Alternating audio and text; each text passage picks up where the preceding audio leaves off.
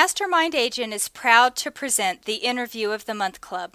Top agents, rising agents, team members, and guests from across North America reveal their success secrets, strategies, and systems in up-close and personal interviews.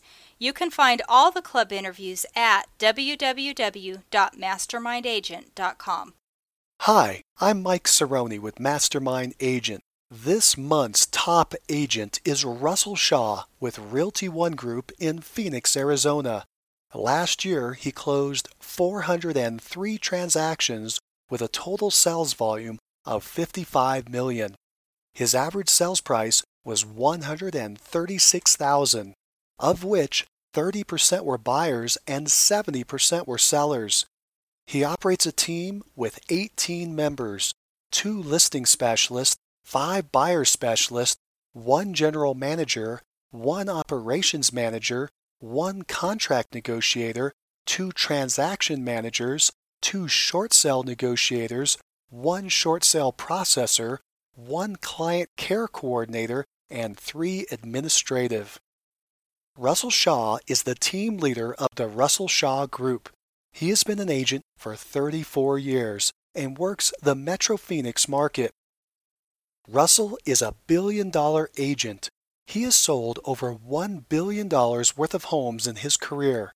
In his best year, 2006, Russell sold 405 homes worth $104 million.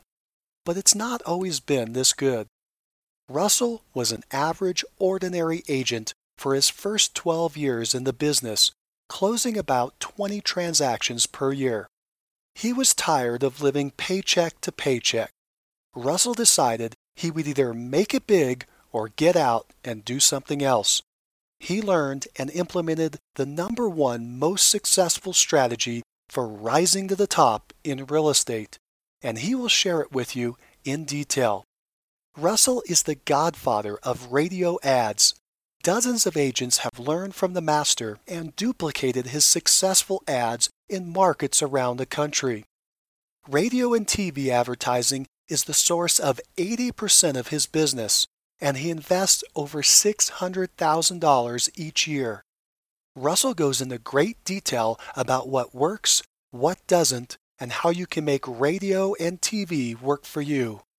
He describes scripts, hot buttons, keywords, production, station selection, cost, best days of the week, frequency, mistakes, and more. Russell also talks in depth about listings, listing specialists, DISC personality test, short sale seller seminars, personal newspapers, and more. Russell will disclose the #1 most important skill any agent needs to have to survive and thrive in any market. First, a quick word from our sponsor, RealG TV, Real Estate Agent Lead Generation Television. Need more referrals? Get a free script and simple 3-part plan used by a top agent to receive and close 74 referral transactions in 1 year. Just go to freereferralscript.com. That's freereferralscript.com. Now, back to the show. Welcome to the call, Russell. Thank you. It's a pleasure to be here, Mike. Russell, before we talk about what you're doing today, let's go back for a minute and talk about what you were doing before you got into real estate. Oh, actually, I was in the life insurance business. It was something I'm not saying it's a bad business, but I hated it. I always struggled to make myself work. I couldn't believe how much I didn't like it. I would keep giving myself these pep talks that I wanted to do it, but the truth is I didn't want to do it. When I got into real estate, it was almost unbelievable to me that I was so accustomed when I told someone I was in the insurance business, they would sort of walk the other way, so like they didn't want to talk about life insurance. So what was interesting is when you mentioned you could walk through a grocery store and tell someone you were in the real estate business, and everyone wants to talk about it. So finding people that wanted to talk to you about your business, to say it wasn't hard to do would be an understatement. I don't know how you could avoid doing it unless you just literally never told anyone you were a real estate agent. So I just found that to be a marked difference. And I did actually fairly well my first year. nothing like I do now, but in terms of what is probably considered successful in the industry, I would have, I was doing my first 12 years in the business, I was doing between 17, 22 deals a year. That's oddly enough considered successful. I mean, companies now that average, where the agents average doing 10 or 11 deals a year, they brag about it.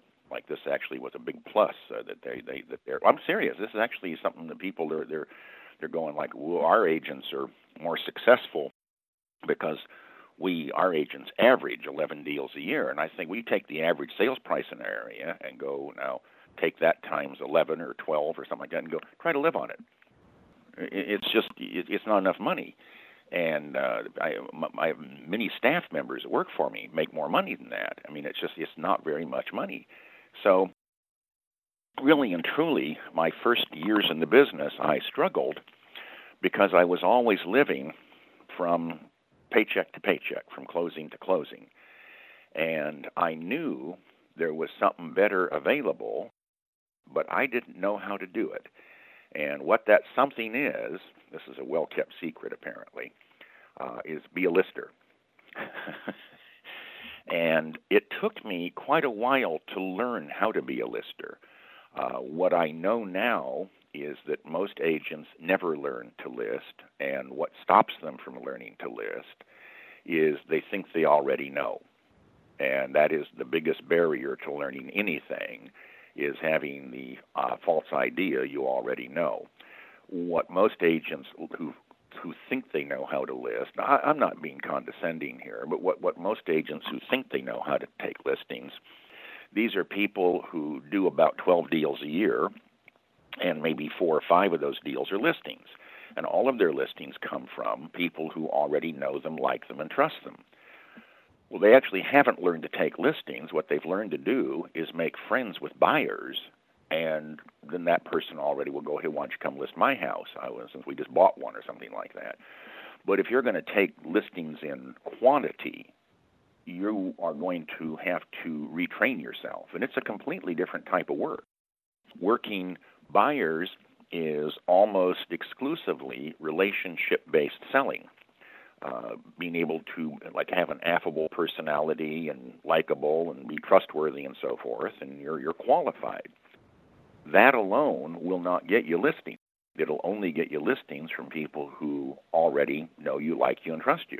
But that's, again, when you go after them and start really going after them, first thing you notice is if you're going to do it, it is presentation-based selling. It is not relationship-based selling. And it's lonely work. That's actually an interesting point, where if you're working buyers, it's got this, I don't know, you're driving around in the car, it's almost sort of like a party. If you have if you have people you like, you know what I mean? Like if you're working a buyer that you really genuinely go, I like them, there's an almost party atmosphere, like you're schmoozing and this is a lot of fun and spending the time together and so forth. Going after listings is nothing like that, and anyone who has that idea, they're just not going to take very many listings because it just doesn't work that way. The difference is, and I know there's tons of people who will disagree with what I'm about to say, and I'll just go on record as saying they're wrong. But if you say who pays the commission, there's no question in my mind who pays the commission. The seller pays the commission. And there are people who will say, well, yes, but they're paying it with money they got from the buyer. Well, if the seller sells it on a for-sale-by-owner basis, he didn't pay a commission, so he didn't pay it with the buyer's money. He paid it with his own money, and he's always paying it with his own money.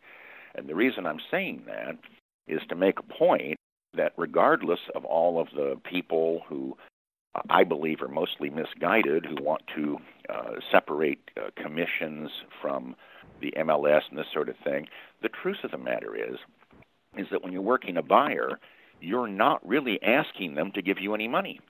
You're actually providing a valuable service, and you're doing it essentially from their point of view for free. And there's the difference, because when you go in to sell a house, let's just pretend that you were going to charge a 6% commission on a $200,000 house, or let's make it a $300,000 house. That would be $18,000. And you're going in going, I'm going to give you a nice sign, and here's what my brochure looks like, and I want you to list with me, and I'd like you to write me a check for $18,000. Well, if that's your listing presentation, you might not get you understand, though. But that's actually the difference, and that is what the difference is between someone who's learning to list, because it's like, what are you going to say to show them that you're actually worth that amount of money? And there is the listing presentation. It's not a bunch of little flip charts and so forth.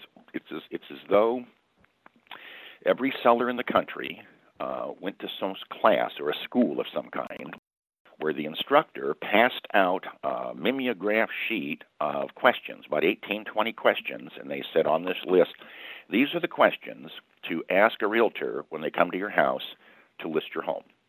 Don't ever let them see the list. Don't ever let the agent see this list. Keep it a secret, but you'll promise us you'll keep this a secret. We'll let you leave with a copy of it so you can be sure and stump the agents. And you get stuff, we didn't want to pay 6%. Or we have a friend in the business. There's somebody with RE/MAX will do it for less. Those are the kinds of things. I'm not going to run off the whole list because it doesn't matter. The way you compile the list, the only valid way, in my opinion, to compile the list is go on enough listing appointments that you find out all the questions that they have. And when you get stumped, you won't get stumped by that one again because you'll work out an answer to that one before you go on your next appointment. And I believe that an agent needs to go on at least 50, that's 50 appointments, just to get their sea legs. It's not a matter of did you take listings on them, because if I were coaching someone, I don't care if they take a listing, is did they go on an appointment? Did they get face-to-face at the kitchen table or at the dining room table with the seller? And if the answer is no, it was not an appointment. And, when I hear new agents or even veteran, well, we list 95% of the appointments we go on. Now, I think that kind of statement tells me the person doesn't keep very good stats, or they're so ego-motivated on making the statement, and if I'm rubbing someone the wrong way, I want to say good, because they're not going on enough appointments. That's just that simple. They're just not going on enough appointments. If the only people you call on are people you already know, you're not going on enough appointments. Have you developed a list of these common objections on a listing appointment? Oh, sure. I learned this from a man who wrote books. They're out of print now. When I got in the business in 1978, they were the best-selling books in real estate. His name was Gail Himmah, Gaelhimmah. The books were Listing Magic, Listing Master, and he listed FSBOs, and he would take a listing a day, and he wouldn't eat dinner until he got his listing. And he was a very disciplined guy. He retired to Hawaii. It's not a matter of here's the list. If I compiled the list, I wouldn't give it to anyone. It'd be a disservice. I know that sounds funny. It would be a colossal disservice because what has to happen is you have to go on appointments.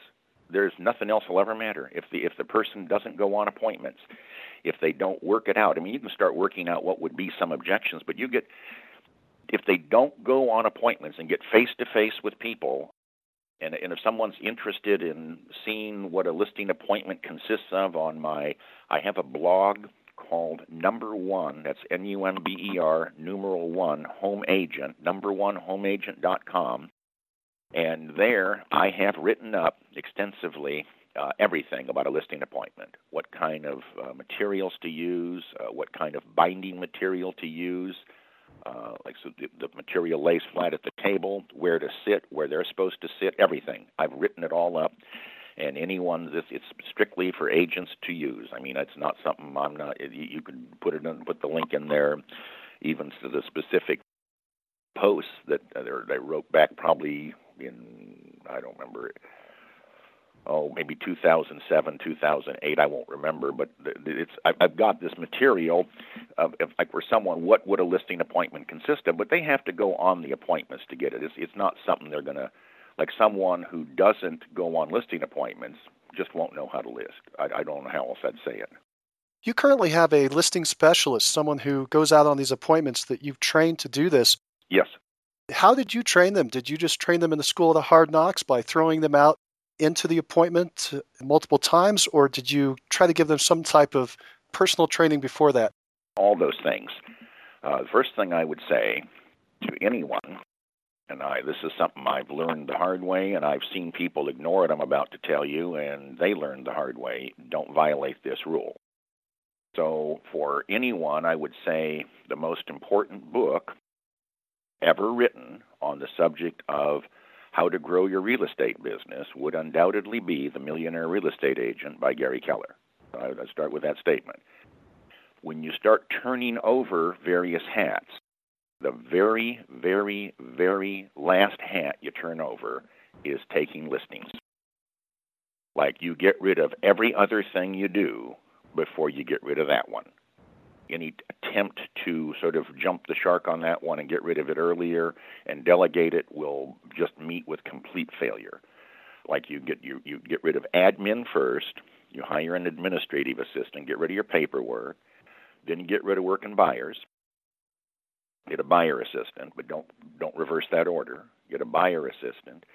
And after you get somebody to do contracts for you, get all that other stuff, the last thing you do is get rid of listings. And what I did when I first hired my first listing specialist, this would have been, I think, 15 years ago, but it might have been 14. I don't remember exactly. I had him come with me for a week just to watch me. And then for the following week, I went with him to watch him.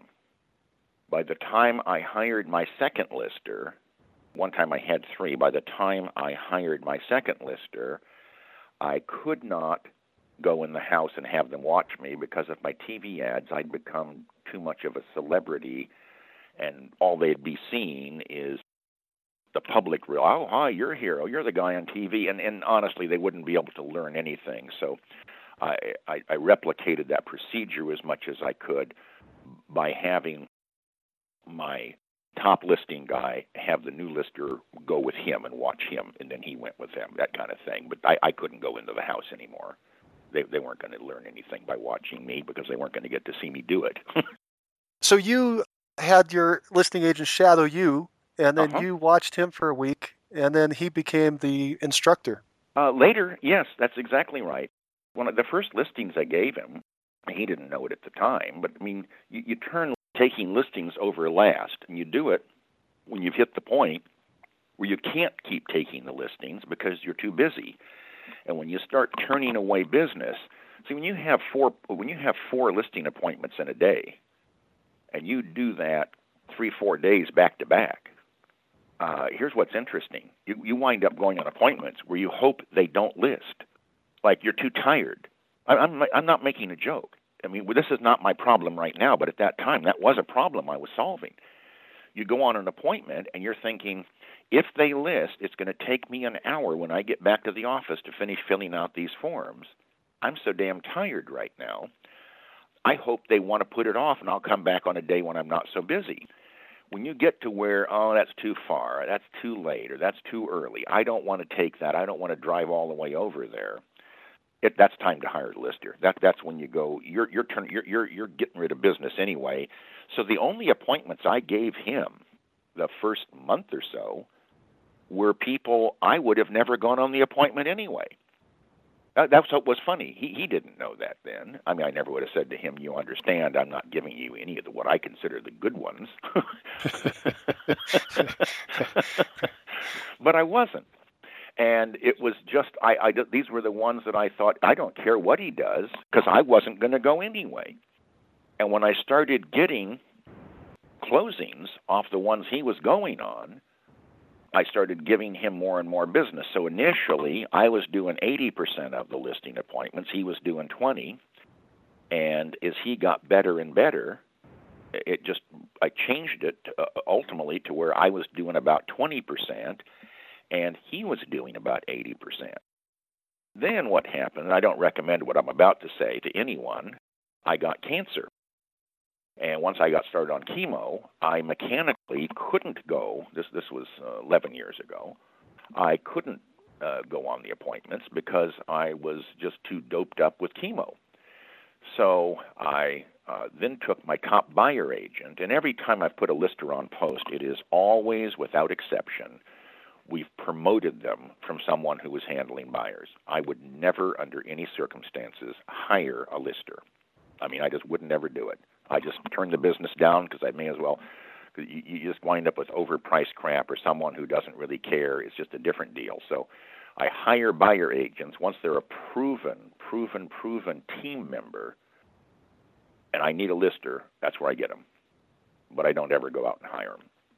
So once I knew that he was doing a great job, and once I had chemo, I took my top buyer agent at the time and made her a lister, and where she was doing about half listings, half buyers, and eventually it got to where she was doing just fine. And so I had two listers, and when I brought a third one on, when she was starting to burn out from too many appointments during the market in 2005, it just worked out that way. So I haven't been on a list. I haven't had a buyer in my car since 93, and I haven't been on a listing appointment since 2001. For a listing specialist, how many listings can they take? What's the maximum number that you think they can take before you need to bring on another one? Oh, let me think. Depends on their tolerance for work and their number of hours. My top guy, actually I would say with Bill or JC now, if they got 3 appointments a day, they'd be happy. They could comfortably go on 3 every day if they wanted, if we had that much work. Right now we don't have that many appointments, but they could do that. 2 a day would be a walk in the park for them, because that's all they do is just do the listings. I mean, they don't do anything else but that. They're not doing contracts or follow up on the stuff or anything like that. So the way I have it organized, 3 in a day, 2 to 3, depending on the agent's workload. I think of it in terms of number of appointments. All this listing specialist does is go out to the appointment, get the listing signed, bring it back to the office, and they're done. Yeah, they order up the sign, they put it in MLS, that kind of thing. Like they put it into multiple listing, upload the photos they've got, and then they're out. Then I have my admin staff take it from there. The listing specialist does take photos and measurements of the property, and that information will go into the system. How long do you think that it takes the typical start to finish for a listing specialist when they list a property? How many hours do they have into that? Well, because we list in a very broad geographic area, like if I say that the city of Phoenix is 480 square miles, the cities around Phoenix, so if I tell you my office, we will list between, depending on the year, between 400 and 600 listings a year. We list properties in about an area that would be approximately 2,000 square miles. That's huge. Yeah, it is huge. And so that's so different. When you're doing radio and television, like if someone goes, I wouldn't want to do that, well, then you probably won't want to advertise on radio or TV, because radio and TV, if you just think of the term broadcasting, you start to get a concept of this isn't something you're controlling on where this goes. And so it goes all over. So if you're going to pay the rates for an ad, even if you have an effective ad that's been tested, you're going to go like television. If I'm not talking cable now, travels. It's about a 75-mile signal. So you're paying for that advertising whether you're using it or not. So unlike a geographic farm that's got a contained thing, this is not contained. We might get a call from an area that's, say, roughly an hour away. We go there to take a listing. So they have 2 hours driving from our office, you understand, round trip. We allow 2 hours for the average listing appointment. And I figure every time they take a listing, so right now they're going to take listings on about half the appointments, it's going to take them an additional hour to fill out the papers after they take the listing and put it in the system and so forth. And how long is the appointment typically from start to finish while they're at the house? I would say 2 hours. So 2 hours. So if they drive an hour, they're there for 2 hours, drive back an hour, they have maybe 5 hours into it? If they took the listing. But some appointments are short. I mean, it depends on what kind of personality you're talking to. Like if you're familiar with the DISC system, if you're talking to a high D, I don't think you could stay in their house 2 hours. If you're talking to a high C, try and do it in less. You know, when someone says, well, do you do a 1-step or a 2-step listing appointment? To me, the question shows someone hasn't been on enough appointments, or if it's an instructor telling people how to do it, I go, yeah, I'm real charmed. Here's the problem. If you're talking to a D, if your seller is a D, you can do all appointments in one step. They don't want to keep talking to you. But if you have a high C who's like a real detail type person, you're not going to take the listing in very many cases on your first appointment. They're going to want to sleep on it, then call you the next day going, come on back. And to sit there using closing techniques to avoid that, I think is asinine. Just go with it. Like it's part of the deal. So how long does an appointment take? Some appointments will take 3 hours. Some appointments take 10 minutes.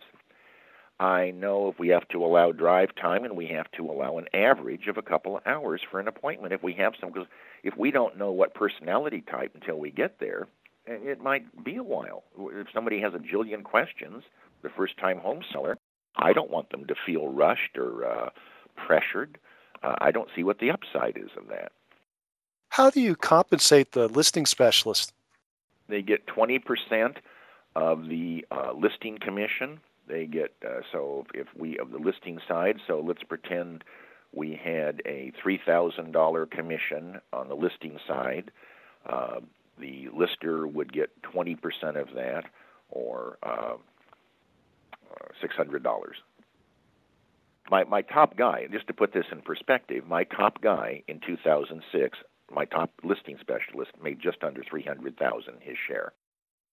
And his expenses would have been his board dues and his gas and dry cleaning. Now, that's not this last year and in the last couple of years with our market, that hasn't been the deal. But I'm just putting this in perspective. So, because of the volume, the 20% adds up? Yep. We haven't talked about it yet, but I know you have a flexible fee schedule. Mm-hmm.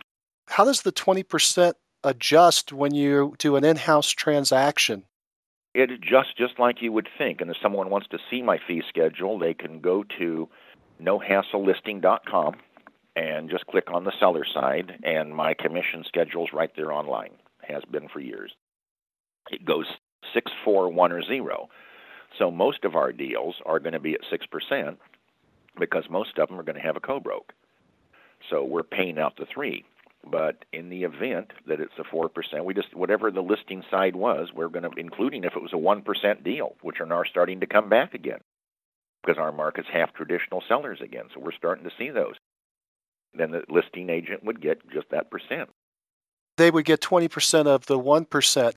That's not much money, but we're not doing that many of those. So that's almost at the level of taking one for the team because it's hardly that wouldn't have been what they wanted to do, but it just works out that way sometimes. In the situation where it's in-house and it's 4%, are you splitting that fee 50-50 between your buyer agent and your listing agent? No, the lister would still get 20% of the 3%. My buyer agents were in a 50-50 split, but if they sell one of our listings, they're getting 1%. The buyer agent's getting 1%. It's because I'm actually making the same amount of money.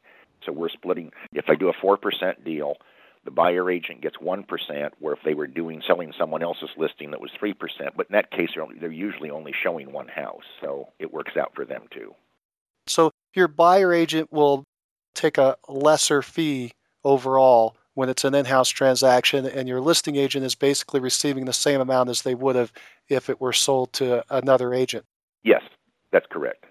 That hasn't been a problem to disincentivize your buyer agent for selling the home? No, we've never had a problem with it. In fact, if I had someone working for me where I thought it was a problem, I'd probably not want them working for me. And I mean that quite literally. There's 2 hats that anybody who works for me in sales has to wear. One would be the individual post hat, and the other one would be the group member hat. And that's why I would never, ever, ever hire a listing specialist. I would only take someone who was a proven, trustworthy. See, it's not like I'm looking for a closer as my listing specialist, but someone who I trust them. I know they're honest. I know they are part of the group. And that's the only person I ever want taking listings for me. As opposed to, am I looking for a closing technique? Not at all. I'm looking for someone who's honest, forthright. Somebody asks them a question, they'll answer the question that was actually asked. They don't. Doesn't mean they're not salespeople, but I'm not looking for some kind of we're going to talk somebody into something. Since I already have a deal that says my client can cancel anytime they want to. Like if they're not happy, fire me. Well, if you're going to run a program like that, I don't know what the advantage would be to talk someone into something that didn't make complete sense for them, only to have them discover it. You mean you'd just be wasting your own time anyway? But someone who wasn't a group member wouldn't see it that way. So that's why I wouldn't want that kind of person working for me. What percentage of your transactions are you double ending, and this 4% issue even comes up? I don't know that I could answer your question. It changes based on market conditions. I haven't tabulated it. I mean, my buyer agents, I have 5 of them, would love to sell my listings every time if they could.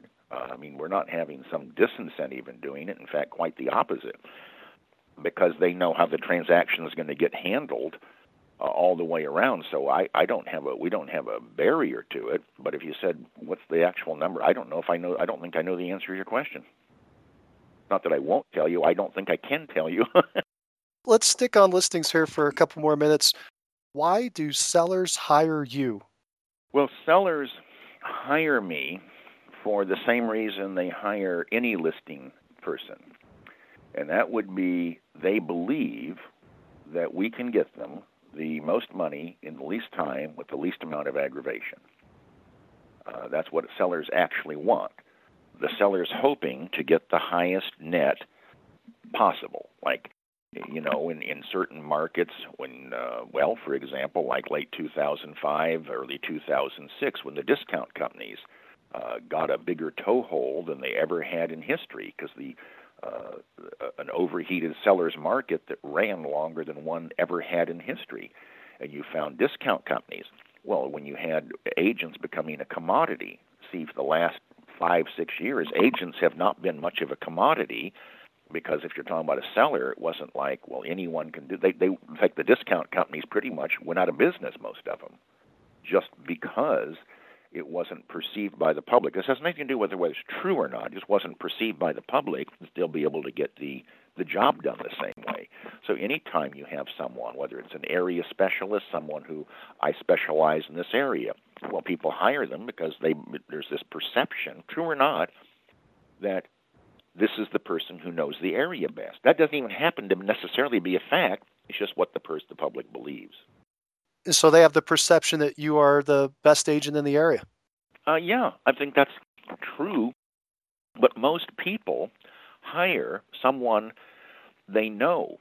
Like if just being well known was the main requirement to get business, I would have all the business in Phoenix. And I don't, I promise.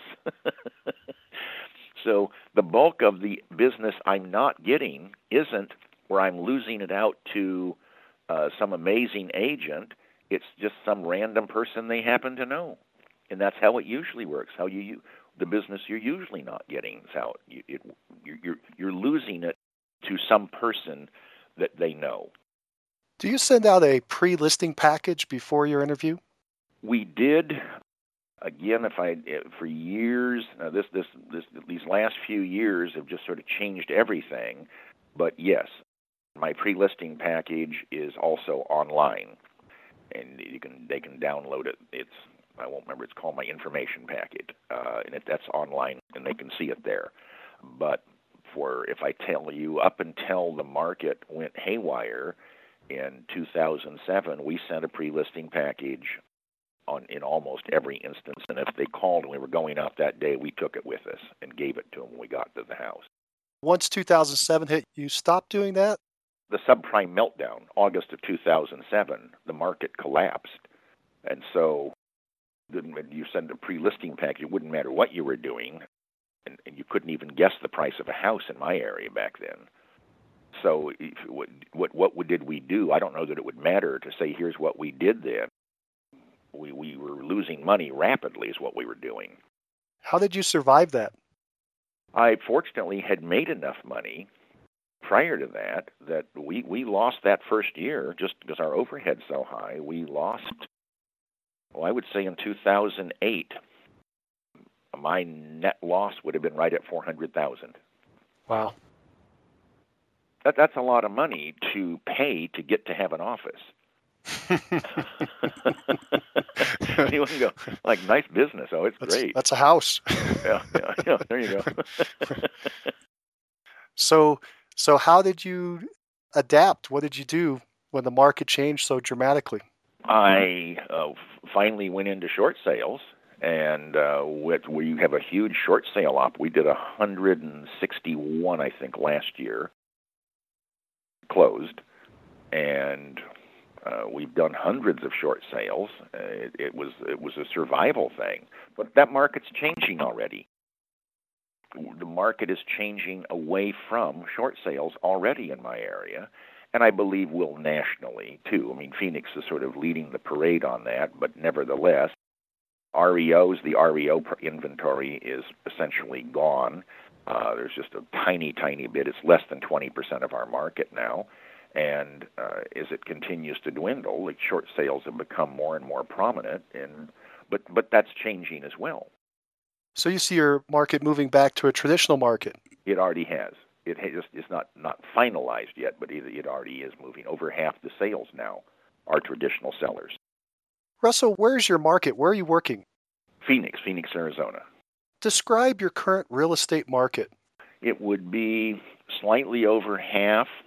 It's rebounded slightly over half. Our traditional sellers. Prices are rising at a faster rate than they ever have in history. Last month, the average price per square foot went up about 7%.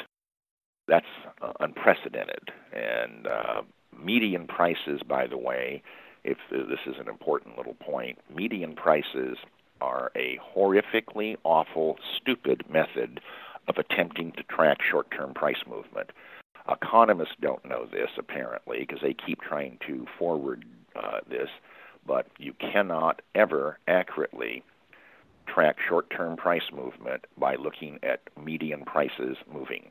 It would never give you an accurate number. It tells you what's selling, not how much it's selling for. So its average price per square foot would be the correct thing if you're trying to forecast what's happening. And what's been happening in our market is that's just been moving up at a clip that's just unprecedented in terms of the speed. Is that because the market fell so dramatically? Well, our market's still underpriced, but it's really because you'll see this all across the country. There's a shortage of inventory. Prices are regulated by supply and demand, and there's a shortage of inventory, and people go, well, how come there's a shortage of inventory? Well, I can tell you, again, speaking just for Phoenix, in 2006, we had slightly over 400 home builders here in the Valley. By mid-2008, that number was down to less than 20. Now, so you get, and by the time the merry-go-round ride stopped in fourth quarter of 2007, we had an inventory overhang of 55,000 homes that no one ever needed. There was no economic reason to have ever built any of them. It was so investors could buy them to resell them to other investors. But the fact of the matter is that all that stuff's gone. The foreclosures, we've had 230,000 foreclosures here in the Valley.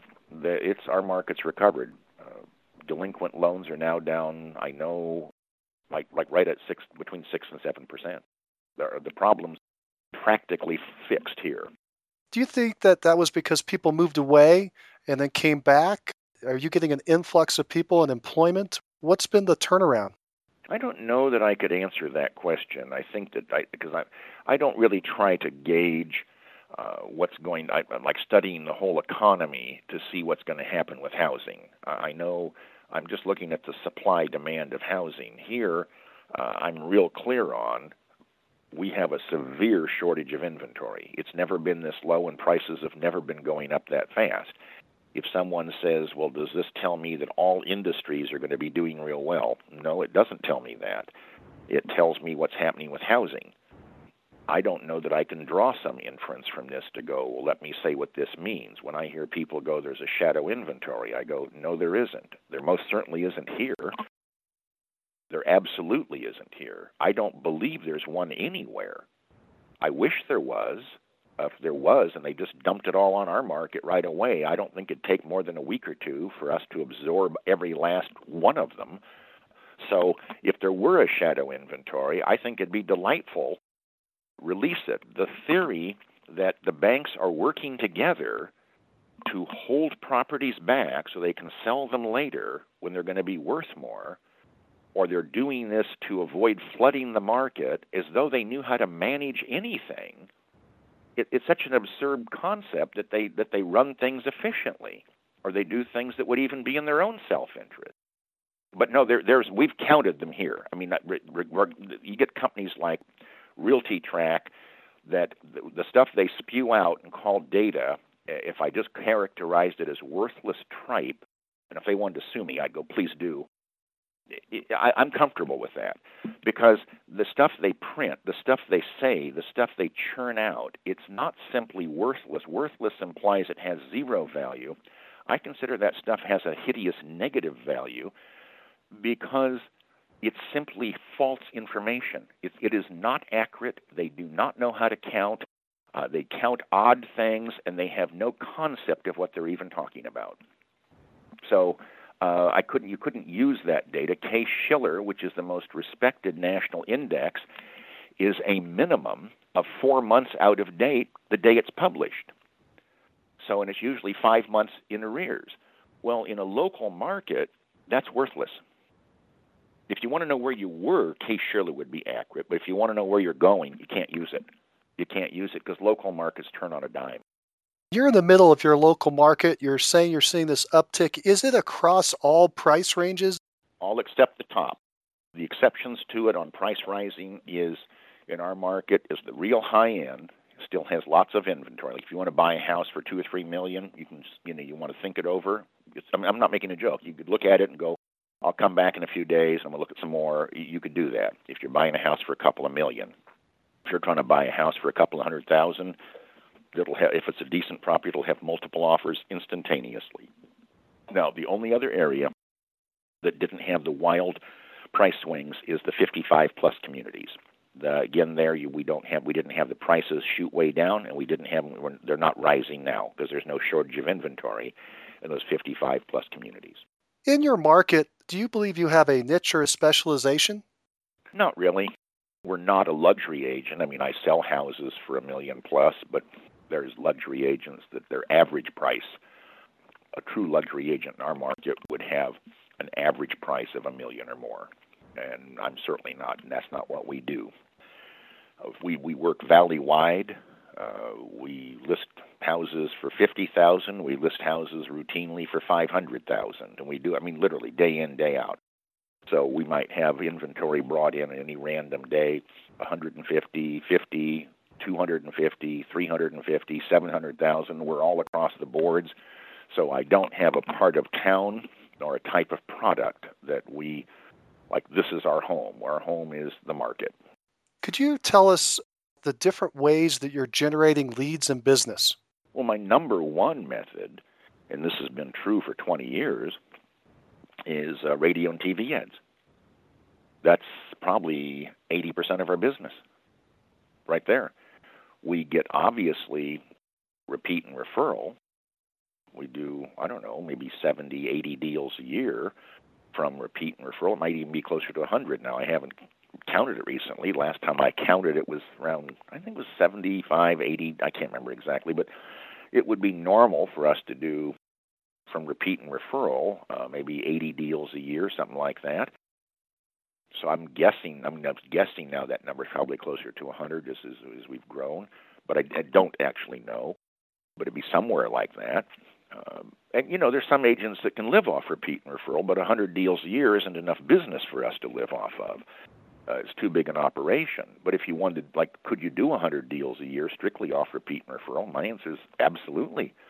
And for someone who has a low enough overhead, or that's just as high as they care to go, that would actually be a business right there. But for us, it's the bulk of it is radio and television. I do have some papers we send out, like a geographic thing near the office, and we send out about 44,000 copies.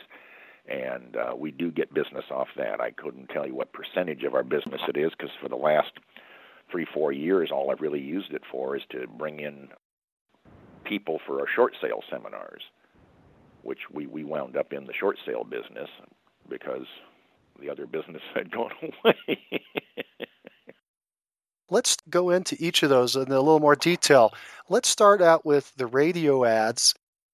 We were the first successful radio ad in the country.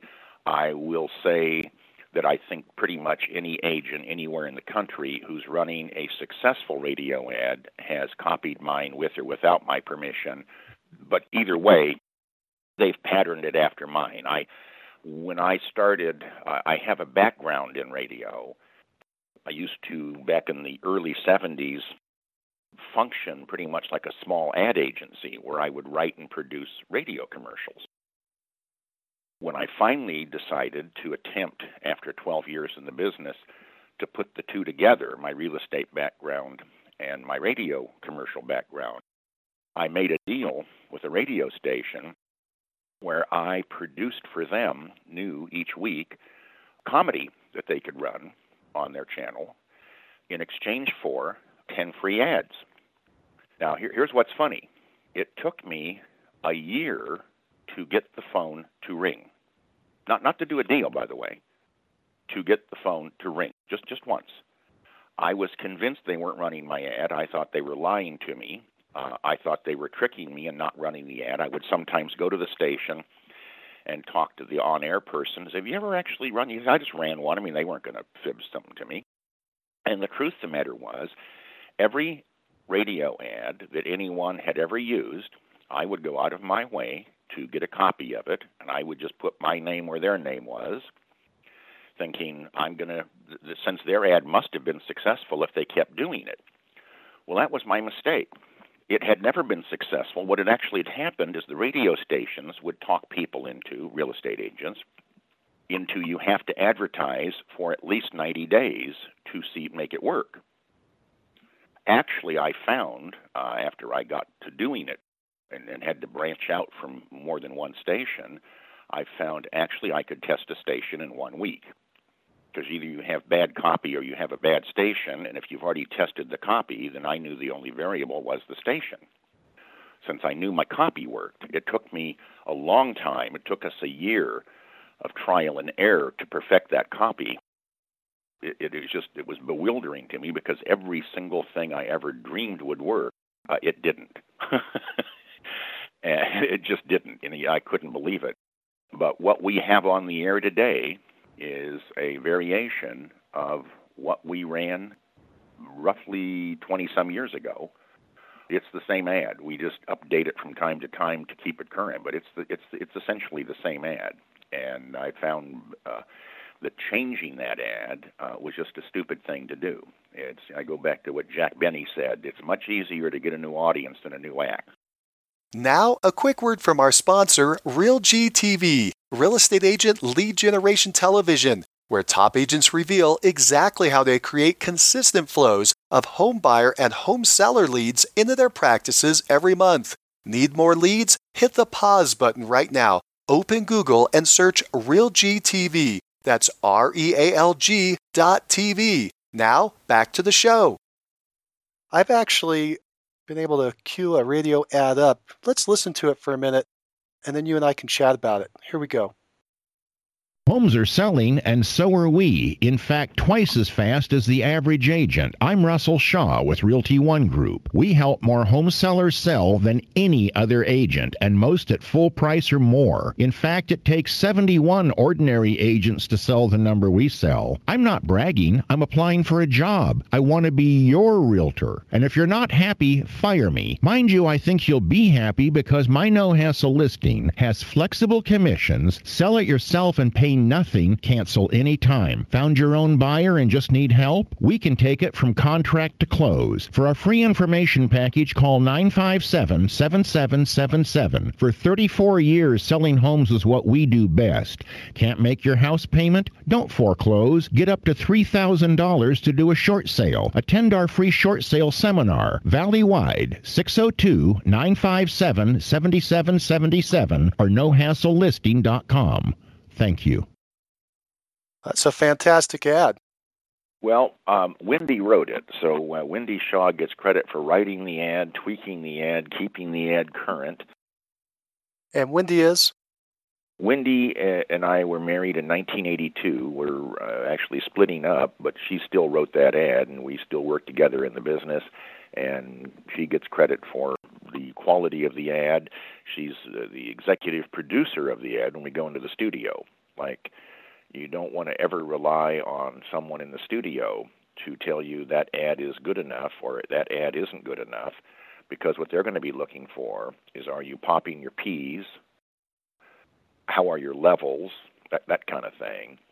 And I've seen so many times over the years where someone would send me their ad copy. I would tweak it for them, tell them, no, don't write this, do it this way, don't say it that way, say it this way. And they would take ad copy that I knew would work, go into the studio, record a spot, and it would not work. And then I would say, please send me a copy of the ad. I remember one really, really nice lady, if you ever met her name was Mary Charters with Keller Williams out of Maryland, and she did the ad, and Joe and Mary spent $50,000 on TV ads, never got a call. And I said, send me a copy of the ad. I personally approved that. I literally looked at her ad copy, I rewrote it, and I sent it back to him. So I thought, this shouldn't be happening. Well, if you saw the ad, you'd see why it was happening. Lighting was perfect. The camera angles were perfect. Mary, if you ever met her, you would find Mary was this energetic, instantly likable, affable, charming person. In the TV ad, if Mary had been doing a professional actor's version of a zombie, it would look just perfect. And I'm not making it, I mean literally. It was just this stiff, staring straight ahead like a deer in the headlights, and half the point of the ad is you want to come across to someone they can like and trust. So not only does the copy have to be just right, the delivery has to be just right. And if the delivery's not just right, and so you're not going to get someone from a radio or TV station to keep sending it back again and again and again to have it re-edited, and I don't like this look, and I don't like that, and this doesn't look just right. That's got to come from someone who doesn't work there at the station, because it's just more work to them. It'll come across, what you can count on from them will be sort of a stable horse mentality on, yep, this is fine, you should be good to go, and not good to go. When I saw the ad, I remember calling him back. I can tell you what's wrong. It looks like hell. The delivery's terrible. And the guy, he says to me, but they told me it was fine. Well, of course. What are they judging? What are they judging? They're going, the lighting was perfect. The lighting was perfect. She's in the frame exactly. They don't know what a good ad's supposed to look like. If they did, they wouldn't be working behind a camera. I'm not making fun of them. I'm just going, that's not their area of expertise. That's the kind of stuff that, so if you want to get it right, you have to have someone who knows what your good look is. How would you sound if you sounded just right, if you sounded natural? Because if it has a phony sound, and because people, if they're not used to doing recording, the truth of the matter is they may not be comfortable in a studio. And sometimes you can be talking to someone, shove a microphone in front of them, all of a sudden they freeze up. So if they're stilted, if the delivery's stilted, the commercial isn't going to play well.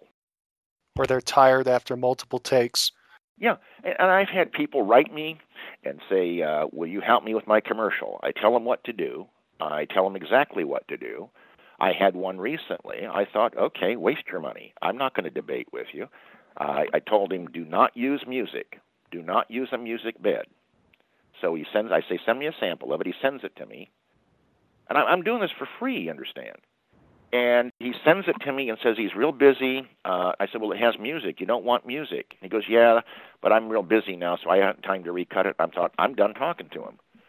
This isn't something where I'm going to debate with the guy like, don't do it. If he wants to waste his money, I can tell you, this isn't something, it's not like a science fair project. When I say to someone, do not advertise on a sports station, they go, why? I don't know why. I can just tell you it doesn't work. say, like, would I run an ad? Would I run one of my ads on a sports station? Absolutely not, never. If you say, why not? I don't know why not. I just know it doesn't work. I've tried it. We've tried everything, and we know what doesn't work because we did it. It doesn't work. We only run on news talk. Why is that better? I guess because, and it's like I only run the TV ads on the news. No, people do not TiVo the news to watch later. So whatever they have watching then, you get it then. And why no music? Because on talk stations, when the announcers are talking, you actually hear them talking. So I want it to seem like editorial content of the stations. What are the elements to the ad we just listened to you've developed over many years? Why is it successful? You've mentioned some of these big picture items. Are there items inside the ad that you found hot buttons that people respond to? Yes. Cancel anytime. Sell it yourself while listed. I'm not bragging. I'm applying for a job. I took that out one time because it was getting old. And what I found is, took it out, and my phone started ringing late at night. You egotistical son of a bitch. They'd hang up. And you go, why would people do that? I don't know. Maybe they like to drink, and when they're drinking, but what I know is I was getting those calls. And you weren't before? We weren't before. So you say, well, isn't that silly? Well, of course it's silly, but it doesn't matter. So if you're going to make the statements, I put in, I'm not bragging, I'm applying for a job. Of course I'm bragging. But apparently it's okay if I say I'm not bragging. You mentioned, is it 71 times the average agent? Yeah, my real number is over 100. I just use the number 71 currently because it sounds more believable, like we calculated it. The truth is the average agent doesn't even sell 6 houses a year right now. If you took the total number of agents, you could do the same thing nationally. If you took the total number of MLS members and then you take the total number of houses being sold and divide the little number into the big number, you get the average number of houses they're selling. You take a company like back when the market was good, for example, and normal, a company like Coldwell Banker, their agents average like 11 deals a year. Currently, Realty Executives here in town, their agents are averaging currently 11 deals a year. This is a company whose name used to equal success, and they're currently averaging 11 deals a year per agent. So that'll give you an idea. So if you took a company like Keller Williams, I think their average number of deals per agent right now is around 6, something like that. So if you get the idea, so I could claim I'm selling more than 100 agents, but I don't want to make a claim that sounds outrageous, so take something that's more believable. That's resonating with the people listening and you're getting more calls. Well, yes. I mean, it absolutely resonates. For anyone who's going to do any kind of marketing, if you're going to spend money on marketing, the book you want to read is The 22 Immutable Laws of Marketing by Al Ries and Jack Trout. That's Jack Trout, T-R-O-U-T, and Al Ries, R-I-E-S. I think that's the most important book on marketing ever written, period. And it's easy to read. Yeah, it's a fantastic book. To me, it just dwarfs other books on the subject of marketing. So if you're going to spend money, I'm not talking about guerrilla marketing. I'm talking about where you're going to see people talk about, they say, well, everything's marketing. Everything is not marketing. If you are eating dinner, you're not marketing. You're eating dinner. There's 2 ways to get business. Just 2. There's exactly 2 ways to get business, prospecting or marketing. If you are doing marketing, you're doing something to get them to reach toward you. And if you're doing prospecting, you're doing something to reach to them. That's it. So if you're getting business, you're doing one of the 2. You're either prospecting or you're marketing. We have a marketing-based business. For example, some people have a prospecting-based business. A prospecting-based business has advantages over a marketing-based business in that when the market changes, you can almost instantaneously change your message. You find out what you were doing doesn't work because you're standing right there and it's not working. It takes much longer and it's considerably more expensive to change your message marketing because it takes longer to get the feedback. It'd be like if you were standing in a comedy club telling jokes and you said something that's not funny, at least to that audience. Well, you can see it's not because they're not laughing. They're right there, not laughing. But now imagine you're doing a radio show. Well, you just said something that's not funny. You think it's funny, but they don't think it's funny. Well, how do you know? You don't know. It's harder. It's harder to connect unless you've tested that material. So to find out what a current valid message is something that we're constantly, like I make it a point to talk to people on the phone, my clients. Like I personally take incoming seller calls at a couple times a month just so I'm finding out when the public perception is changing so that we don't have some stuck idea, because what most people do, they make the mistake, if they don't survey the public, they survey themselves. Like, here's what I think's important. It doesn't matter what I think's important. It's what do they think's important. Do they think this is valuable?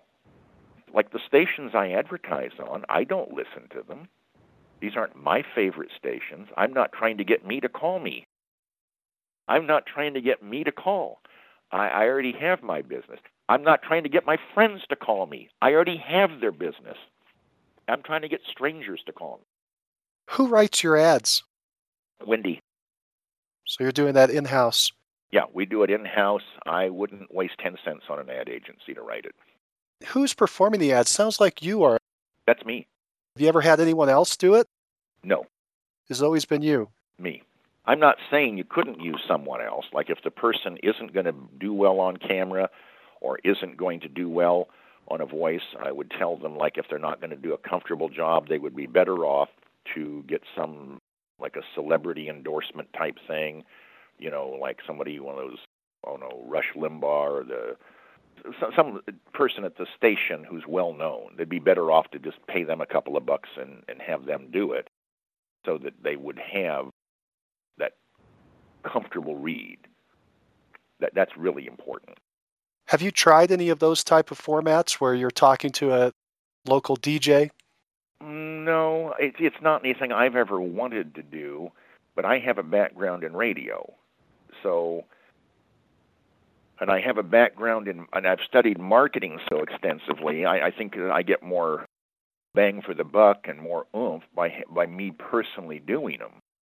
You're dropping a lot of hot points into a very short period of time. You're talking for 60 seconds, and I have maybe 9 or 10 points that you hit.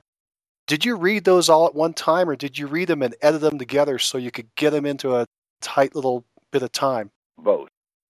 Again, I'm going to tell you, if you're doing radio ads and you start, do not listen to the people at the station. You do a cold read. That means no music. And they'll tell you that you have to use music. Well, then run your ads on a different station. Don't do it. The other thing is don't run 30-second spots.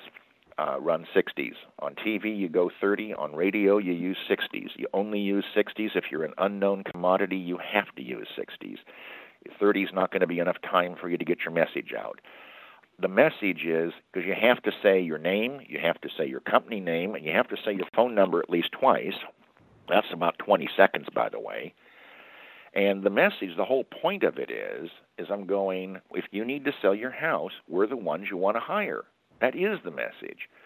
And we have benefits that ordinary agents don't give you. But when I was a new agent, when I was a new lister, and I was going in to a neighborhood, and I'm a relatively new lister. At the time, I was working softcore FSBOs, and I was up against agents who were giants. I mean, they dwarfed what I was doing. I can say I've passed every one of them now, but at the time I hadn't passed those people. They were all quite a bit bigger than me. They were established agents. Well, the first thing I would do when I would go into an area is I would ask the people, I say, you're probably wondering why you should hire me. Well, what are they going to say? No, we're not wondering that. If I was in the house, they go, yeah. And I say, well, let me take that up, as though they've asked me the question. And I'd say, it depends on who you're comparing me to. If you're comparing me to an ordinary agent, there's quite a few significant reasons you'd want to hire me. But if you were comparing me, and then I would list off the top agents who work that neighborhood, Like if I was out in Chandler, I'd go, and if you're talking about Bill Ryan or Mike Mendoza or Paul Pastore, these were all friends of mine, by the way, but these were the top agents in that part of the valley. I mean, unquestionably, and there wouldn't be a seller I was saying this to who wouldn't have known their name. If you're talking about one of those agents, well, that's different. They're great agents. So if you hire any one of us, you're getting a great agent. Now, that was right out of the 22 Immutable Laws of Marketing. It's the concept of positioning, and I'm positioning myself in a line. I wasn't positioning myself as against these guys. I was aligning myself like I'm like them. The truth of the matter was, at that time, I wanted to be like them. So it's a matter of like how you're going to be thought of, and you get to pick it. You can causatively decide, here's how I'm going to align myself. And that's what I was doing. So I started the concept then of if you were talking about an ordinary agent, it was a difference, and I would just align myself with successful agents. How frequently do you try to play the ad? Well, the question is a bad question. It's not a matter of how frequently you play the ad.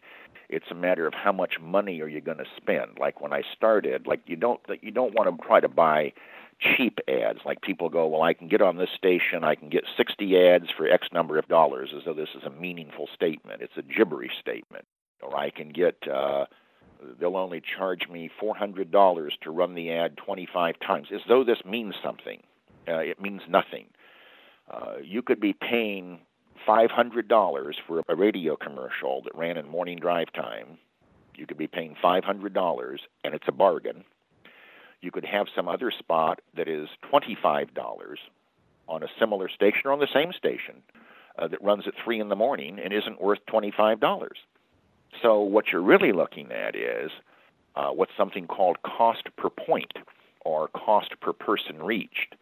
That's the important number. And so when I started, I was on the biggest station in town, the news station, News Talk, and I could only afford 3 commercials a week. I ran them all on Wednesday. One in morning drive, one in midday, and one in afternoon drive. So once a week, I was on the station. The public perception was, since most people pay little attention to things, is I was there every day. But I could only afford, at that time, now if I said we're on pretty much, other than this, that this is an election year, so you get bumped on TV stations big time, just based on the demand, because we're on an annual contract, and I'm not going to pay the crazy rates that we'd have to pay to this time of year, like between now and November. We get about half of our TV spots are just getting kicked back. They just literally send our check back and go, we can't run the spots. We can't honor the price we gave you. But normally speaking, I would say we're on every network station every day, somewhere, all the time, and I'm on all the radio stations we use every day. My media budget, we spend about $400,000 a year on television, probably about $200,000 on radio, and about $200,000 on the mailing. So we spend right at $800,000 a year on marketing. So it's a lot of money, but it's a big business. It sounded like there are certain times of the day that you want your ad to appear. Is that true? Oh, absolutely. And what times are those? Well, if we're paying for the spot, now if they want to comp some stuff, if they say, we just like you and we want to give you some free commercials, they can run them any damn time they want. But if I'm going to pay for them, I don't want any commercials on certain holidays. Like I'm not going to run a paid spot on Mother's Day. Father's Day is fine. If you say, why is that true? My answer is, I don't know, but it's true. Like I didn't find Father's Day to be a bad day to run an ad. I found Mother's Day or days like Easter. I'm just telling you, these are just days I don't run paid commercials. I don't run the last 2 weeks of the year, and I don't want to run a bunch of stuff competing with Thanksgiving as people are getting ready for it.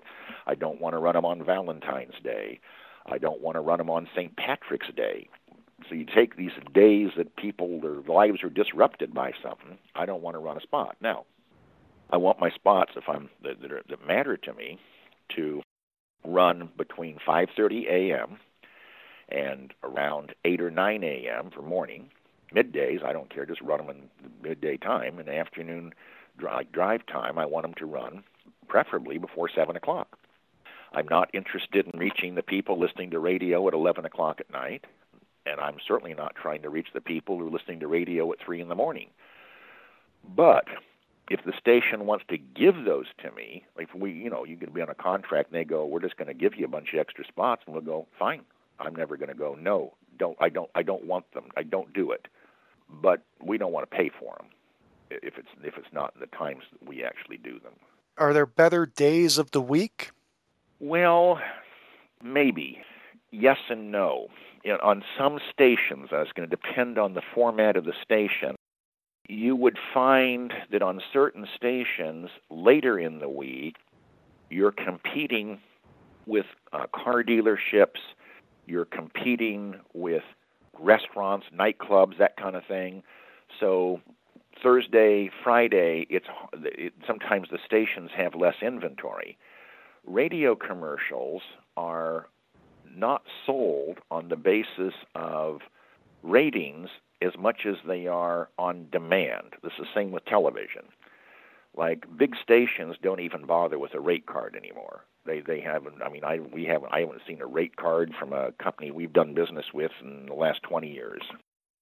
They don't even use them. It's whatever the traffic will bear.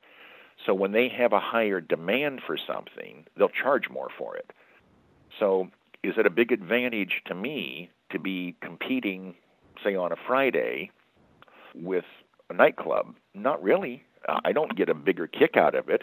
So the nightclub really won't want to run ads on Monday. I'm fine with Monday. Do you understand what I'm saying here? So I want to look at where can I get the best deal on the cost per point. And you found that to be early in the week? Yes. Normally speaking, the answer to that is yes. But it's a little more complex than we'd probably be able to cover. But I would say there's not some disadvantage. Like I don't need to compete. Like running into the weekend doesn't help me. Do you advertise on the weekend?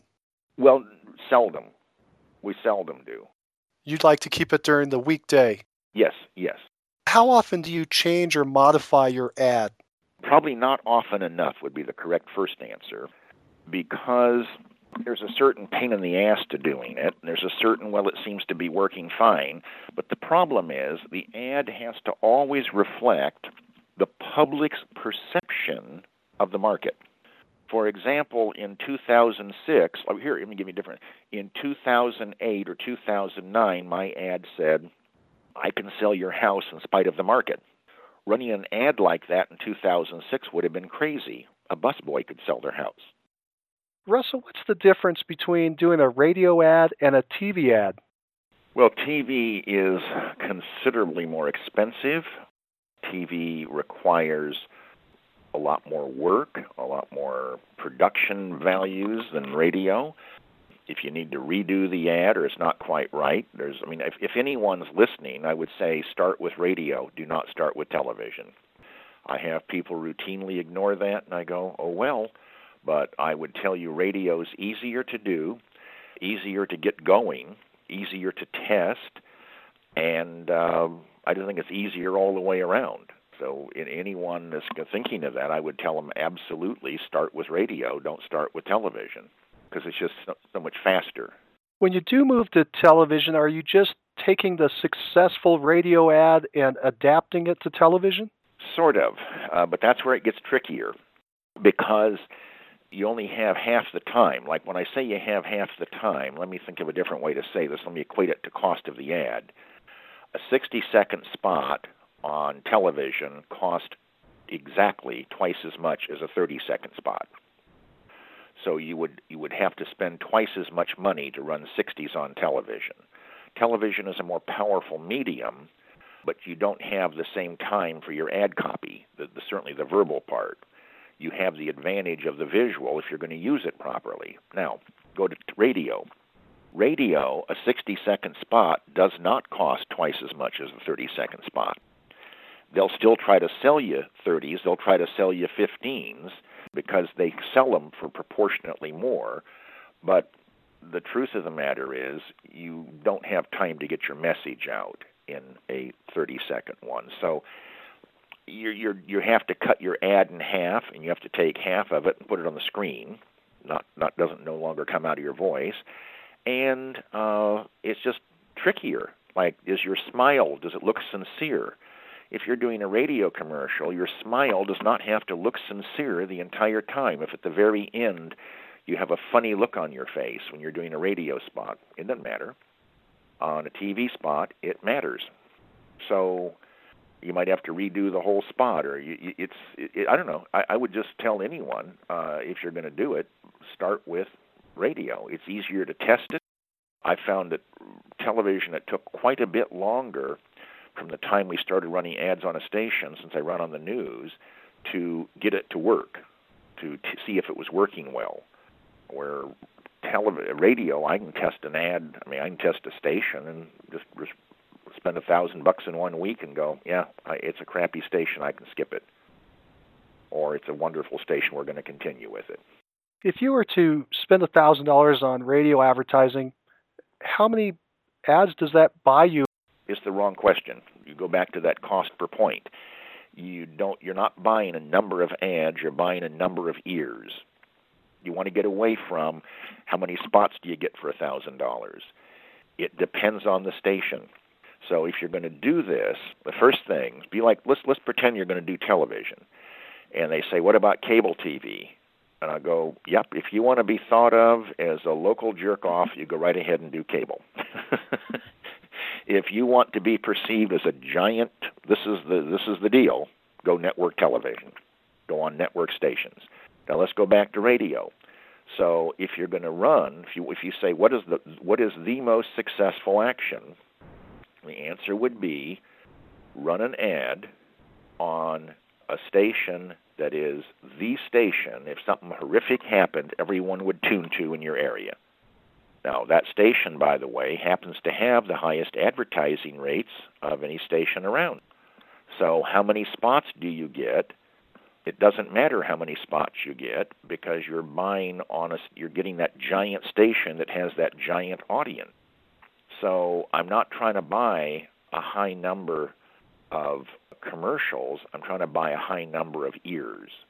So like when I started, again, I was on 3 times a week. I could afford 3 commercials a week. Like my $1,000 when I started was 3 commercials a week. I ran them all on Wednesday. I just don't want to run it all in one spot, because if people happen to tune out for some reason, now I've just lost them all. Sometimes you can go the other direction. You got real lucky. You happen to pick a time. But if you were running a couple, 3 a day, you should be fine. If somebody were just trying to start this up, how would they test radio station for that week? What's their objective? Are they trying to get in front of people during a certain time frame, a certain number of people, a certain frequency? I mean, they don't just want to put one ad. It's limited by your budget. You don't want to run one ad. You don't want to run one ad. You do need frequency of some kind. Yeah, but you're not going to do one run ad and go, it didn't work or it worked. That's just like if someone says, I have a budget of $300 a week, what station should I be on? Let me answer it real quickly. None. Don't go on a station. Don't even think of going on a station. Take the money and buy lunch for your friends and ask for referrals. Do not consider it. In a major market, if you're not prepared to spend, for starters, a couple $1,000s a month, for starters, don't do it. It's just not something for you to do. And you need to be prepared to bankroll it for at least 3 months before you collect any money anyway. And that's if you're doing short sales, make that number 6 months. So it's not for everyone, and it most certainly wouldn't be like if somebody goes, well, how will I? You'll know it's working by is the phone ringing, but you don't get paid right away from it. So I would absolutely tell someone, like, you have to get enough exposure to where it mattered that you did it, but still, I just couldn't overemphasize this. It's not the cost per commercial. Like if they say these commercials cost $400, is that good or bad? I don't know. It's an incomplete question. Do you have a number you're trying to target, a cost per ear or a cost per person? Yeah, I want to be at that cost. It's called CPP, cost per point. I want to be as close to $100 or less than I can get. I don't want to be paying $200 a point. I won't pay $200 a point. At $180, I'm probably not going to buy the commercial. So I want to be like at 100 and a quarter, I'm okay. I want to be, it's the CPP, and I don't want to pay more. I want to be as close to $100 for that number as I can get. And that's the number that matters. Not, and I'm not interested in stations that heavily favor women, like soft rock stations that have primarily female audiences. You'll get lots of calls with fewer people telling you to come on out to the house. Women like to shop. Men don't like to shop as much. So I want a station that has a predominant male audience. That's number one. Number two, I do not ever want to be on a station that tells me they have lots of home buyers. I'm not interested in home buyers or a young, hip audience. You want to avoid those stations like the plague. You're not looking for home buyers. All ads that advertise, if you're advertising on the radio, you're not a home builder, you're a real estate agent. You cannot ever advertise yourself to buyers. You can go ahead and try it. It won't matter. You'll waste all your money. Like all ads aimed at buyers are advertising houses. Buyers are not looking for an agent. They're looking for a house. They're willing to tolerate talking to an agent to get in the house. But they're not looking for an agent. There's some people go, oh, yes, they are. And I go, well, you go ahead and appeal to them. But I'm telling you, the broad public, they're not looking. So all ads, if you're advertising yourself and your services, by definition, that ad is aimed at sellers. So any station that has an audience of people well under 40, you are advertising to the wrong people. In fact, I prefer 55 plus as their skewered audience. That's who I want to advertise to because that's who has houses to sell. So it's a different thing, but you're talking, it's the demographics. I mean, who are we targeting? The answer is older people. The grayer, the better. I'm totally serious. Like if you want it to be a successful ad, if you're on television, for example, a real bargain deal is 5 a.m. news on a network station. You can get TV spots, 30-second TV spots that run for $150. That's a deal. And you can, and the people that sell the ads will tell you, well, yeah, but you want to be on the 10 o'clock news too. No, I don't. Not at what you sell those commercials for. I don't ever want to bother with the 10 o'clock news. It's a ripoff. If you're if you're trying to reach 30-somethings, it's fabulous, but I don't care about reaching them. So I'm looking for the old. You say, well, the people I'm looking at, half of them already went to bed by then. You understand? So it's just a different thing. So I'm looking for an older audience, but you're looking at the cost per point, not the cost per commercial. So whether a TV commercial or a radio commercial cost $500 or $800 or $50, if somebody says, well, isn't $50 a good price? No, I don't know. Maybe it's a terrible price. I don't know. I'd have to know what is the cost per point. What are the ratings? What size audience do they have at that time? So if you miss that one step, you could spend an awful lot of money and get no result that ever mattered because there wasn't much of an audience. When you say point, does that mean a percentage of the population? I don't actually know. It's a percent of the people listening in the radio, like it's called Arbitron. It's a rating service. It's a percent of the market, like the share they have. But the number of points is per 1,000 people that they have. I think CPP is cost per 1,000 of people that they supposedly have watching or listening. Russell, we spent a lot of time on radio and TV, which is your expertise. I would like to hear a little bit about this seller seminar, and you combined it with a newspaper that you're mailing out. Well, they've been short sale seminars. So these are short sale seminars. Uh-huh. First of all, why do a seminar as opposed to a listing appointment? Well, that's an easy question to answer. And as a matter of fact, if somebody wants to see the data on the seminars, if they go to nohasslelisting.com, my main website, and just click on the tab that says short selling, it'll take you right to my short sale website, which will tell you what the seminars and how we promote them. And we do email blasts out on those too. But the reason is there's a ton of people who are not willing they're not ready and they're not willing to list their house, but they're in the exploratory stage, and they are willing to come to a seminar where they can get their questions answered. And we do not have a sign up at the end. I mean, we don't try to enroll them or something. We're literally giving them information. We're giving them information so that when they are ready, but we get people at the end that literally go, how can we sign up? When we just tell them, just give us a call. Just give us a call whenever you're ready. We'll be here. It's a real casual thing, but we spend about 90 minutes just literally covering their questions of what is a short sale, what are the potential liabilities, why you should do a short sale rather than foreclose, that kind of thing. How often do you put these short sale seminars on? A couple times a month. Where are they done? In my office. We have a large conference room, and we do them there. How many people typically show up? Well, that's changing. The smallest one we had was around 4 people. The biggest one was just under 40, which was a real tight squeeze in that room. But normally speaking, we have about 20 people there. Of the 20 people that show up, how many of those do you think end up signing up with you? Well, I would say most of them. We get people who have their house listed with other agents showing up. We're almost at the level of we're sort of perceived as like a public service kind of thing we're doing. It's a different type of positioning. So the bulk of them that come, that's our main, for short sales, that's been our main procurement line. Like the bulk of the people coming, that is where we get listings from, is the people who come to the seminars. But some of them aren't even ready then, and we wind up doing a one-on-one with them.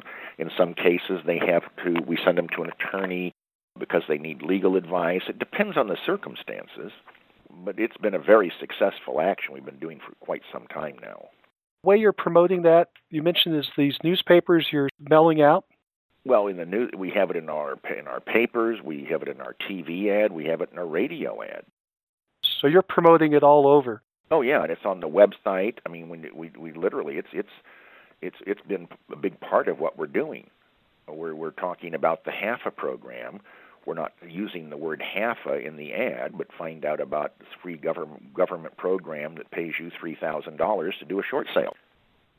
They won't know the word HAFA, so we're certainly not going to go HAFA on the air, just make it confusing to them, but we're definitely referring to the HAFA program. We explain it to them. We tell them, here's how you get in it, here's what you need to do to qualify for it, that kind of thing. So the newspaper that you're sending out, what kind of promotion are you doing in it? It used to be called Custom House, and now it's called Discover. They changed the name of the company, but Discover Publications, I've been with them, I can't remember exactly, maybe 6-7 years. I have 4 zip codes, and then I have my personal list, which is about 7,000 papers a month. So it totals up around 44,000 copies a month we send out. And so on the back of it, we have testimonials that we knew from the previous month. We have testimonials, people telling how happy they are with us. And then we have the dates of our short sale seminars and why they should come to a short sale seminar. The front is an article we write each month talking about market conditions, that kind of thing. The interior is designed by Discover Publications? Yeah. So you just put together the front and the back?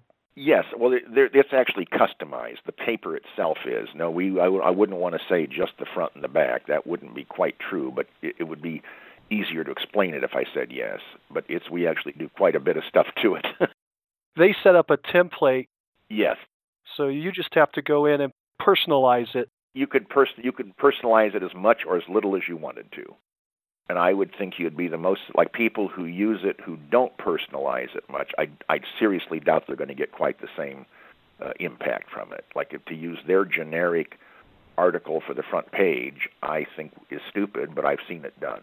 I just wouldn't do it. Russell, how long have you been in the real estate business? Started in 1978, so this is my 34th year. Congratulations. Thank you. In that time, I imagine you've tried a lot of different things. What was your worst marketing method? Well, I think going to an ad agency was one of the stupidest things we did. To have the commercial made, I think that was a mistake. I wouldn't do that again. I wouldn't go to an ad agency to have them produce a commercial for me. I thought that was a waste. Let me think other things we did. I think when I first did a geographic farm and I didn't really understand, I think that was a waste of money. it takes a while to get a farm going is one thing, and that I think just not understanding that, when people talk about farming, I think that they often have not considered that if you said the average turnover in any given area, at any normal time, is 7 to 8% a year. So at any given time when you mail out stuff to a farm, approximately the bulk of the people aren't going to be customers for you right now. So what you're really trying to do is not get them to sign up with you now, but you're attempting to embed yourself into their mind so that when they do need your service, you'll be the one they think of. Because most of them, if you just took 8% at the maximum turnover, and then you went, so in any given year, 92% aren't selling that year, only 8%. And you took the size of the farm, and let's say you had 1,000 houses, so you're going to have 80 sales that year. You get the idea. Now divide that number by 12, and you start to get the order of magnitude of, even if you got all the sales, which isn't going to happen, that's not that much business. So how big does your farm need to be to support what you want to do? And realize that when you communicate to that size farm, you're communicating to people 12 times a year who mostly don't need you right now. So the communication you're sending might want to have that in mind, as opposed to a nonstop, buy now, call me today, this is it, when most of them aren't going to find that fantastically appealing because it's not relevant to them. They don't need to call you now. You're not what they're looking for right now. They're not about to sell right now. So there's things like that. And how many mailings would you have to do to get proportionate to what you're trying to accomplish? And I think that I see that routinely wildly underestimated. But you see the same thing if I say, what's the most important skill for any agent to have of all the skills? And the answer is lead generation. Lead generation is more important than all the other activities combined, because you can do everything else perfectly, and if you do that one poorly, you're going to fail. If you do that one well enough, you can actually do everything else poorly and still succeed. So most agents underestimate how many leads they're going to need to succeed and survive and thrive, and they underestimate it wildly. Like, how many leads do you need, really? And I don't mean email addresses. How many leads do you need to make a sale? I see it today in internet leads where they haven't really studied it, and most of the people going around the country blathering about here's how to do it never successfully did it, which I think is astounding. How many leads do you need to generate to create a sale? Well, on that particular subject, what I found is that the average conversion, immediate conversion of internet leads is roughly between 90 and 100 to make one sale immediately. So when you start looking at that, like if you're talking about immediate sales with internet leads, it's about roughly between 90 and 100 to generate a closed deal. Interesting thing, the top, and for generating seller leads, I consider it pointless gibberish and don't even work on it. It's generating buyer leads, and for that, I'm going to say the best data I ever found was from Mitch Reback out of Melbourne, Florida. And a year before last, Mitch did 330 buyer deals, and Mitch's conversion, because of his drip system, is 1 out of 30. And so I just copied Mitch's drip system, and I used my number one expert site, one of the campaigns in my number one expert site, just set up a campaign to send out those letters on a routine basis. I've got 11,000 email addresses in that system that we send, and we'll do we did last year maybe 130 buyer deals, and this year my target for number of buyer sides is 200. On your seller side, how many leads do you need to generate in order to get a sale? Oh, I don't know anymore. I used to know that number, but short sales threw it into the toilet. I don't know what the number is currently. I can tell you if I said for 15 years, depending on what market velocity was, I needed seller calls off the radio ad I needed between 8 and 12. So if I ballparked it at 10, so for every 10 calls where someone called asking for what is really my pre-listing package, for every, roughly over the years, for 15 years, my average number would have been 10 of those sent out equal to closed sale. Now, but the real number varied from a low of 8, but with the market changing, where people were calling and instantly listing with us, and it threw the numbers off. So in 2005, my stats went to hell on being able to track and use that as my market predictor, and I haven't gotten them back. I still don't have it. It jumps all over the place because of whether we're doing short sales or not, or this kind of thing. So, but if I were using listings as the yardstick and listing inquiries, it would be overall, over the years, this is not a current number, about 10 pre-listing packages equal to closed deal. And I believe we're coming back into a time that number would probably be about right. I believe you mentioned that your early career, for the first 12 years, you were an ordinary agent. Yes. And then you became an extraordinary agent. Yes. What was the difference? What happened? Became a lister. Became a lister. I became a lister. I stopped running my ad in Homes Illustrated. I stopped working buyers. I literally burnt the bridge. Like, this is it. I have to learn to list. I didn't know how. I just wanted to learn, and decided I was going to be a purist. I wasn't going to work buyers. I gave buyer leads away. I didn't want them. I didn't want to talk to buyers. I only wanted listings. And for several years, I wouldn't even allow buyer sides in the operation. Didn't want them at all. Didn't want to screw with them. Didn't want to talk to a buyer. Just wanted listings. And I went after them with a single-mindedness, like, this is what I do. I take listings. Almost all, now Mitch is an exception, but almost all top agents around the country, if you look at the profile of successful top agents, they have a listings-based business. And so I took and went, where's the bulk of it come from? The security, the success, it's listings. Go after listings and learn to list. And so that was what I did. That's what I went after, listings. And I would say that to anyone. If you want to get security, this is not some new thing. It's actually a very old thing in the real estate business. But it's kind of gotten distorted by people, social media and blah, blah, blah, blah, blah. The truth of the matter is you go out and get listings. And initially, you don't have the money to do fancy, expensive marketing, so you prospect for them. What's that? Well, you go door to door, do whatever the hell you have to do. Get in front of someone, find someone who's looking to sell a house, and go in and talk to them about it. And at first, your presentation, mine certainly was extremely crude, and it gets better and better and better until finally you get kind of polished at doing it. But it takes lots and lots and lots of up-to-bats to get good. Russell, what drives you? Well, I don't know.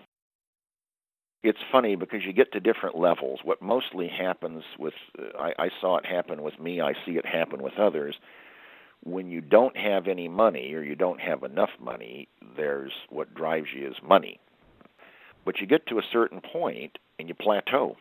And like if you haven't been making a good living, you get to start doing 60 deals a year. Well, all of a sudden you're not broke anymore. Then you want to get better, and you go to 100 deals a year. And then all of a sudden it plateaued again there for 3 years. And I pushed it to 200 deals. And you plateau there for a few years. But eventually, I think what it probably comes down to is impact, not money, because you can't measure it in money. Like, why am I on this interview right now? Impact. It's like in Gary Keller's book. It says right on the cover, The Millionaire Real Estate Agent. It's not about the money. And you think, yes, it is. It's about the money. Actually, it isn't. There's a pride. It'd be like if you took the cello player, Yo-Yo Ma. Does he play that well so he'll get more money? I don't think so. I think there's this pride in doing it really, really well, playing the game and winning. I think in the beginning, it is definitely, it's the money. I want the money. I need the money. but eventually it's just the fun of doing it. It literally is the joy of doing it. And we've had some lean years, but we're back where we're playing the game, where it's just a fun game to play, and it's fun again. It's fun again. We're winning. We're doing really, really well again. The REO, I didn't want to get into the REO business and didn't, and I'm now glad I didn't. Most people who got into the REO business, it just spoiled them, so they couldn't ever really learn to do short sales. They'd talk about it, but they never could do it because they had poisoned themselves so much the whole time. And the REO, in my mind, does something really, really bad to the agent. It takes the most important skill there is for success, which is lead generation, and eliminates it from the equation. So they spend years not generating leads. And when the faucet's turned off of this method that was just so fabulous, this single source for business, they don't really have a business. They don't have a business that they can then sort of repurpose because it just simply went away. And very, very few agents ever make the transition from awesome volume as an REO agent into awesome volume as an agent. I'm not saying it can't be done. I'm just saying it's very rare.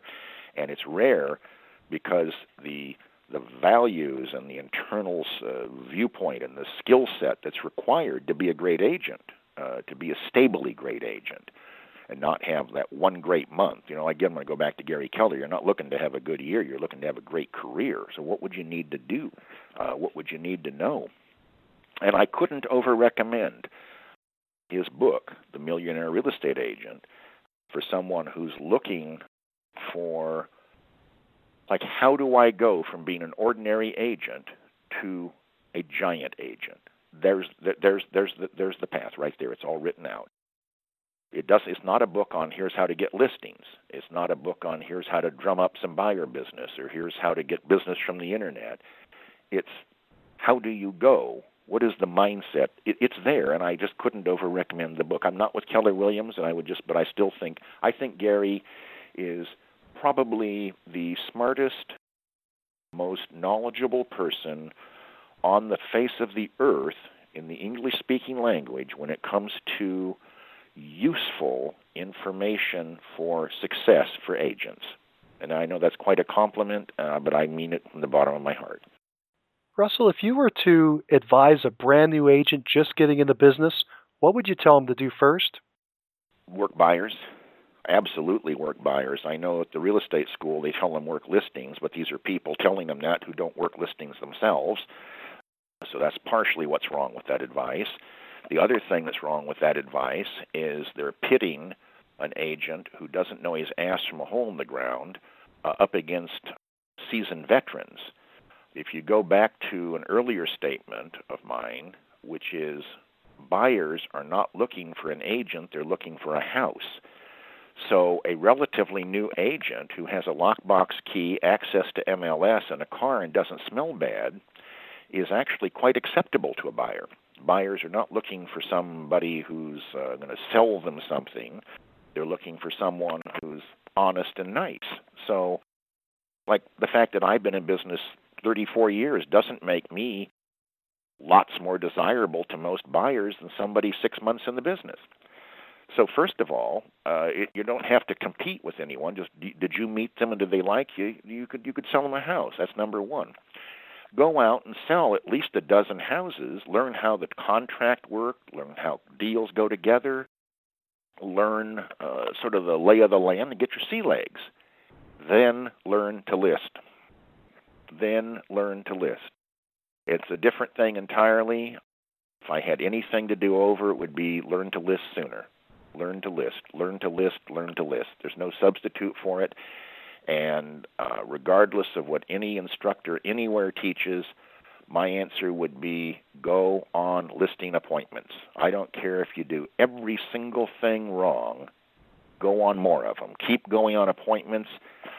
Think of it as a comedian getting stage time, brand new comic getting stage time. Just go on appointments. Keep going on appointments.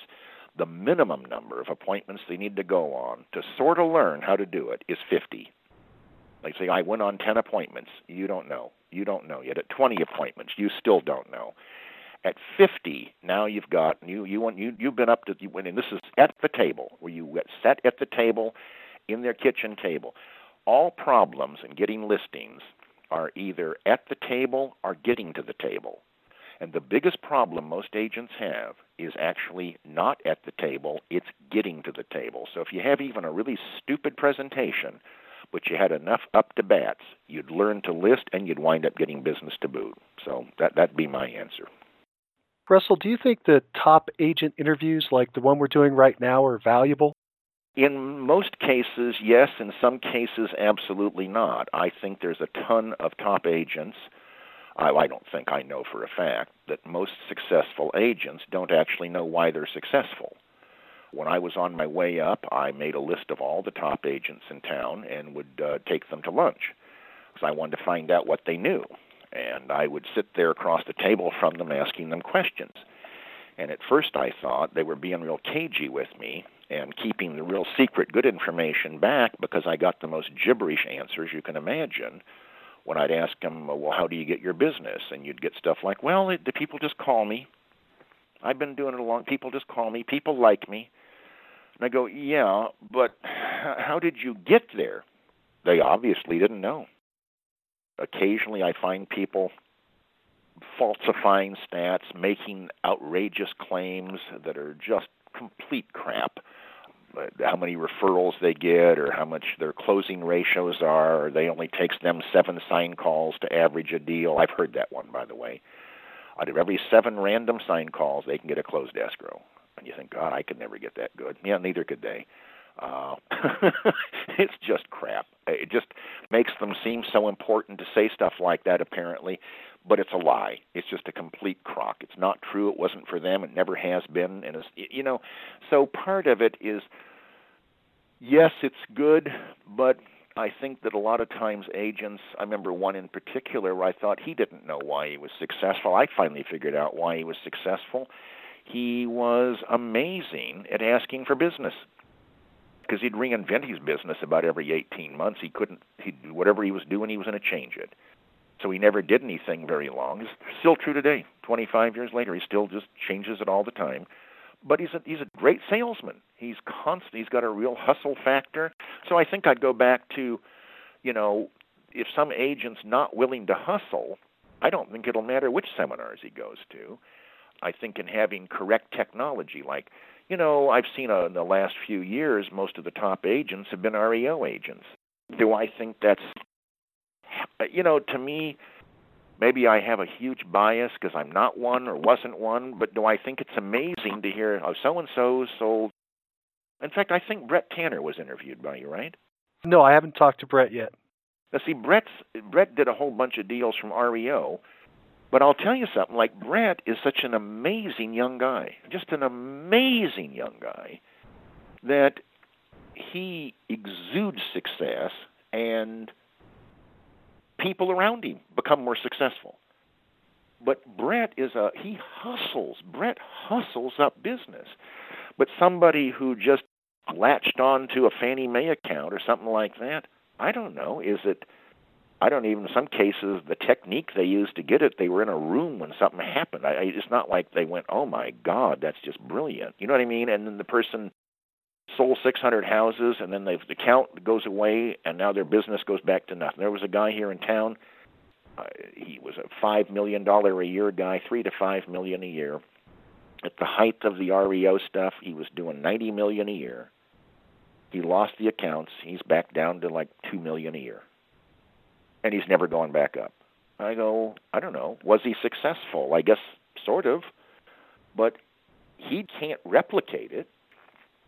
So I think that when the person can't go do it again, it's like someone says, I'm just amazing. Okay, do it again.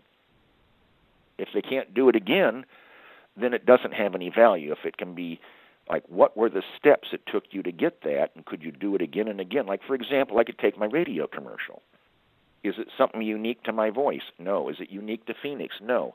If I tell you there's probably currently 25 agents in the country using my copy, my ad, my stuff all over the country that are successful radio ads. It's not my voice on their ad. It's, here's copy that works. Here's buttons the public will respond to. Don't advertise on these stations. Advertise on that kind. Do I think it's good? Yeah, because it's not dependent on authority. You know what I'm saying? Like the atom bursts, whether Professor Einstein gives it permission to burst or not. So something either works or it doesn't. And I think as long as the stats that one claims are true and they could be replicated by anyone, like where someone goes, I want to do that too, I want to learn how to do that and follow that model, then I think it's fabulous. And I think it's the most important kind of education there is for our industry. A duplicatable model. There you go. There you go. Well, Russell, I've gotten to the end of my questions. Is there anything else that you want to say we haven't talked about? Yeah, there is. There is one thing.